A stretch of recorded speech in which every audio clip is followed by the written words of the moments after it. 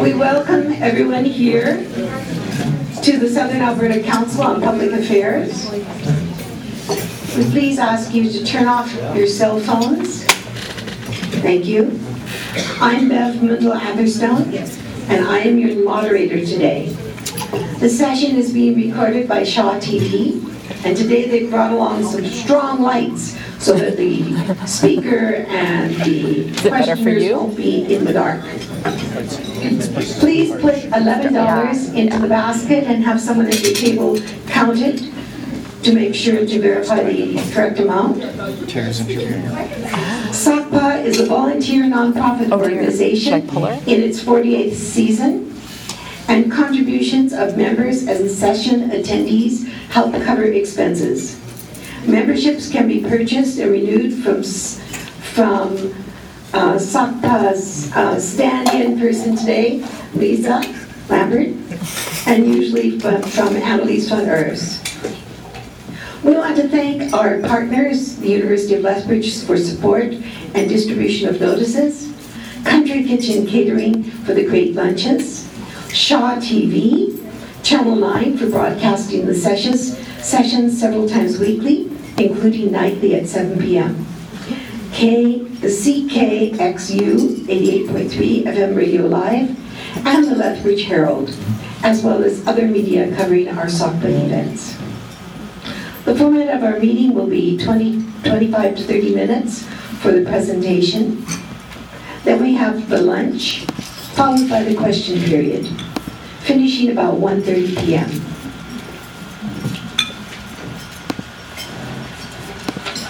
I'm pleased today to introduce Michelle Montgomery, who will be speaking about the topic, Tackling Domestic Violence, and Are We Winning or Losing? Michelle has been with the Government of Alberta since 1984, working in a variety of problem areas, predominantly with family court and child protection.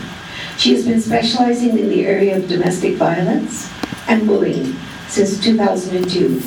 She is passionate about sharing her knowledge and educating the community to create safe environments where children and families can thrive. As a mother of two great kids, Michelle works full-time and is also an avid community volunteer. Let's welcome Michelle Montgomery.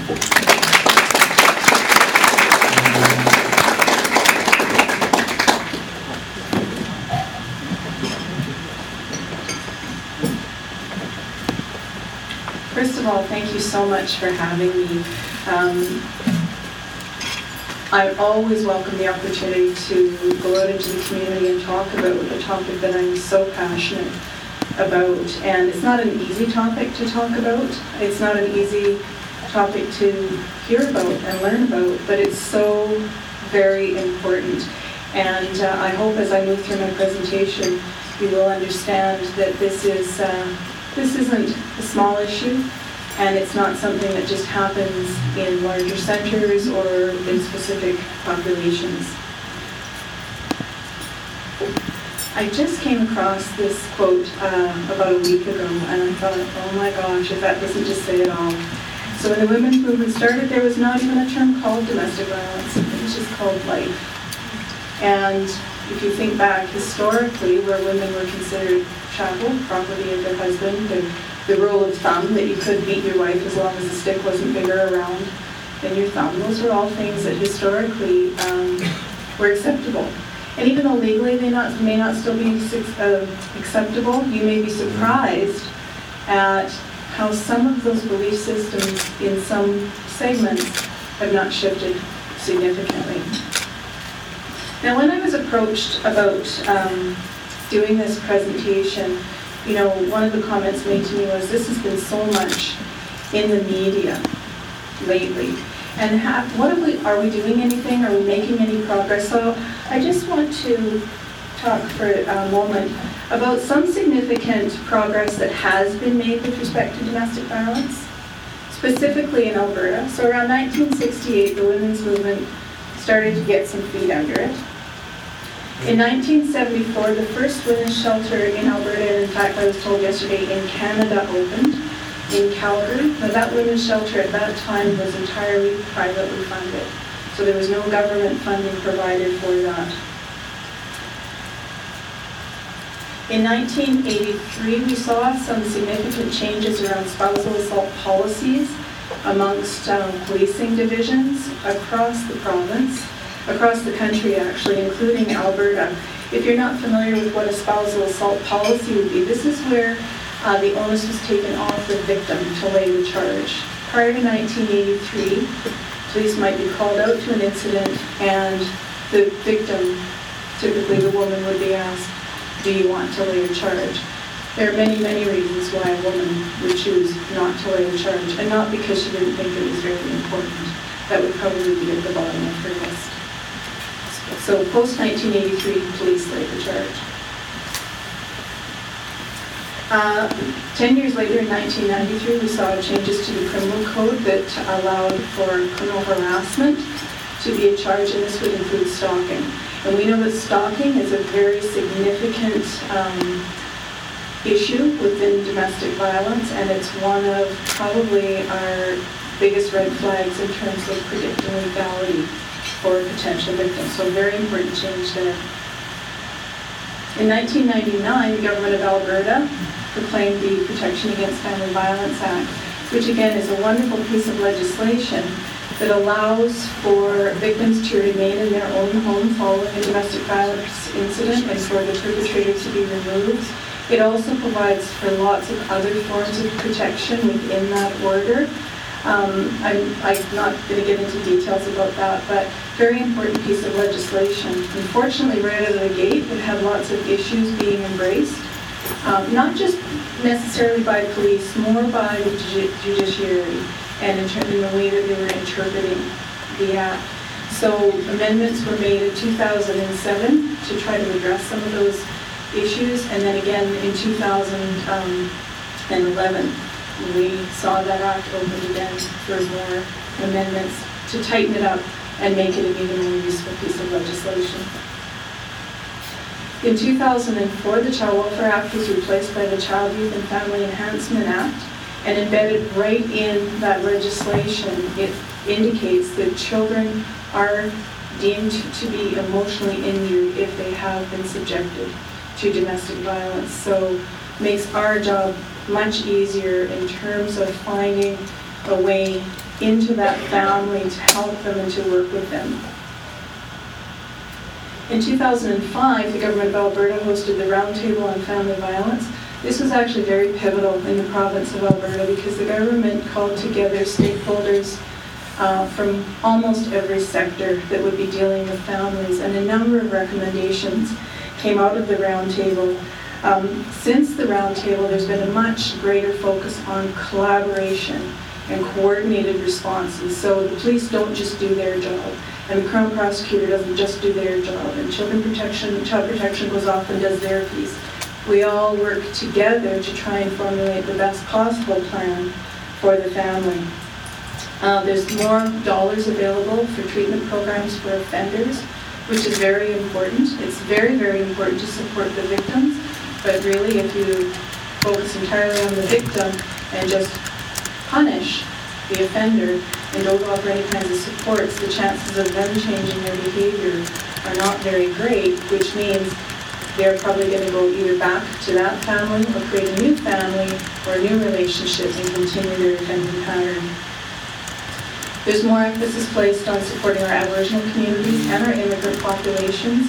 Lethbridge is one of the top 10 placement cities in Canada for new Canadians, and with many of these immigrant populations, they bring their own issues, and they're very complex issues because of language barriers, because of cultural beliefs, because many of them have been in camps and have lived a lifestyle that we can't even begin to appreciate. So not exactly your run-of-the-mill kinds of families to deal with. We also now offer safe visitation for families who have been experiencing domestic violence to ensure that children can still have contact with the non-custodial parent, but in a very safe and protective environment to ensure that those visits are positive for the children as opposed to in a domestic violence relationship or the perpetrator. in a domestic violence relationship because it's what they know. That's their normal. So what's happening in Lethbridge? In 2013, we had 286 women and 331 kids that were allowed to stay at the YWCA Harbour House's Women's Emergency Shelter. 41% of those women reported that their life had been threatened. During that same period of time, 437 women and kids were turned away because the shelter was full. Now, when I say turned away, that doesn't mean they're just told, the door's locked, sorry, there's no room in the inn. They may be offered transport to another shelter in the area that has space for them. If they have extended family that's not in the immediate area that they would feel safe going to, assistance with bus tickets would be provided to them. In a worst case scenario, if they really don't feel that they can return to their home safely, they may be put up in a hotel, but that is not a best case scenario, given that a hotel isn't particularly secure. The whole point of going to shelter is that you are safe as long as you are within those walls. He has no opportunity to access you. Other services that the YWCA Harbour House offers is an outreach program. So a woman doesn't have to come into shelter to receive services. She can contact the shelter and say, you know what, I'm just not sure that I want to leave, but I want to talk to somebody so I know what that might look like. She might say, I'm not ready to leave, but I know I need help. Or she may have left the shelter but does need ongoing supports for herself and her children. And that outreach services are also available to men through the shelter. Our shelter here will only house women and children, but outreach services are available to either men or women. They also have a crisis line, and in 2013 dealt with 1,668 crisis calls. So that's several a day. Am I shattering your dreams of what a placid, beautiful community this is to live in? Because I don't mean to. And Lethbridge is not really unique. This is very typical of what you would see across Alberta and in many other provinces. From a police perspective, in 2013, they responded to 1,134 incidents of domestic violence. That's about 3 a day. So, again, please don't think it's not happening here. It's happening lots here. This was a 10% increase from 2012, but this was the first increase that we've seen in the number of calls that they've gone out to since 2009. So from 2009 to 2012, there was sort of a gradual decrease every year, and then last year it jumped. So even though it's gone up, it's still not as high as it was in 2009. The 618 charges were laid, and I don't have statistics for 2013. The last time the Crown Prosecutor's Office kept statistics was 2011, and at that point they had about a 70% conviction rate on domestic violence charges. So police are charging lots, we're getting lots of convictions. That's all very good, but what's more important is what's the outcome of that conviction. Many of these offenders are going back to their families. Many women have gone into shelter and then returned to their abuser. There's lots of reasons for that. Domestic violence is an incredibly complex issue. And I hear people say all the time, why does she go back? Or why doesn't she leave? Well, realistically, we need to ask ourselves, why can't she leave? Because there are multiple barriers to a woman being able to leave an abusive situation, and I could do a whole 30-minute presentation on that alone. And the same thing with him returning to that family after court proceedings are through. Very few men spend time in jail for domestic violence, and again, that's not a bad thing, because when they're in jail, they don't have to participate in any kind of treatment.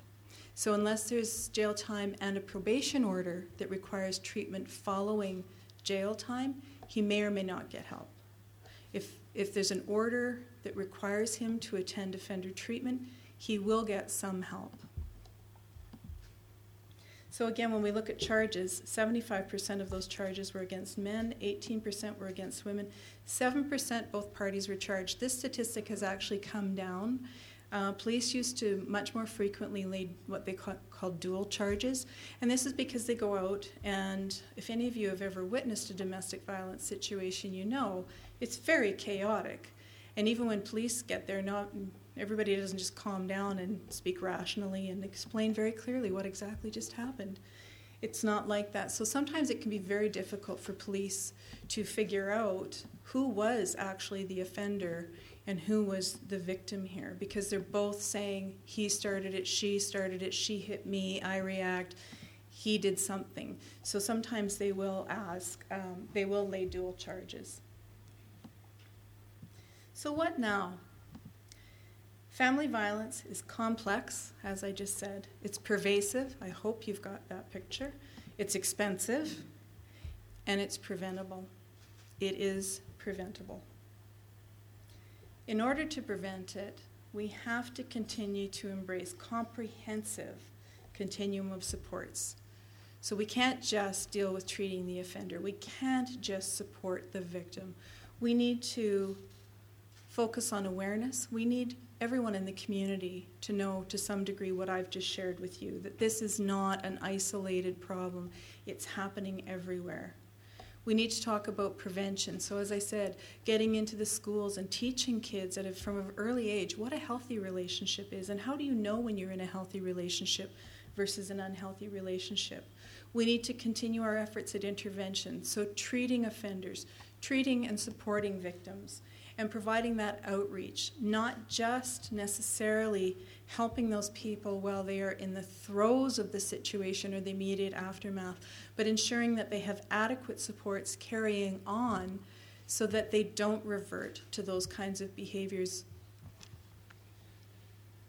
We need to do a better job of engaging men and boys, and I have to tell you, I don't often get to present to audiences where there are so many men present. We have historically seen family violence as a women's issue, and it's not. It's a societal issue. And if we don't get men on board, taking a stand and saying to those 1 in 10 men, it is not okay to ever hit your spouse, demean your spouse, be disrespectful to your spouse, it's not okay, then women are going to continue to fight this uphill battle trying to win everyone over. Prevention is the key. Prevention is the key. And we know for every dollar spent on intervention, there's at least a $7 saving. Prevention, you save $7 for every dollar that you invest. So we can't stop having these conversations. We can't stop making people aware. And we have to, as a society, stand up and talk about things like, okay, all these guys in the NFL, they're doing this. What are we going to do about it? Well, you can't do anything about the NFL, but let's talk about those the hazing things that happen on high school football teams and make it clear to school administrators and coaches that that's not okay. Like, you're setting a really poor example and a very bad precedent for what these young men think about relationships with each other and how that transfers in terms of their intimate relationships. What can you do? Don't be active bystanders. Don't just stand back and say, well, my family's good, my work site's good, everything's good. Because it's happening somewhere close to you, I can assure you that. Be engaged citizens. You, this group in particular, I know that you're all very engaged citizens. So think about what you can do to turn things around. What difference can you make in your community, within your own family? Support family, friends, and neighbors to get help when they need it. It's a tough conversation to have. I've had family violence within my own extended family. Not a comfortable conversation to have, but necessary. So do what you need to do to get past your own inhibitions and have that conversation. And help them know where to get help. And if you don't know where they can get help, again, the Family Violence Information Line, 310-1818, is a great place to start. Stop the transmission of violence from one generation to the next. I'll tell you, having that conversation with one person significant in your life that you think is struggling is going to be the first step to stopping that multi-generational issue. Family violence hurts everyone. The children, women, men, and families who experience violence, the witnesses and bystanders, as well as those who are responsible for committing the violence. And for any of you who ever have either been aware of a situation of family violence that is close to you or you've witnessed it, you know what I'm talking about. You don't have to be the person on the other end of that fist to feel the impacts.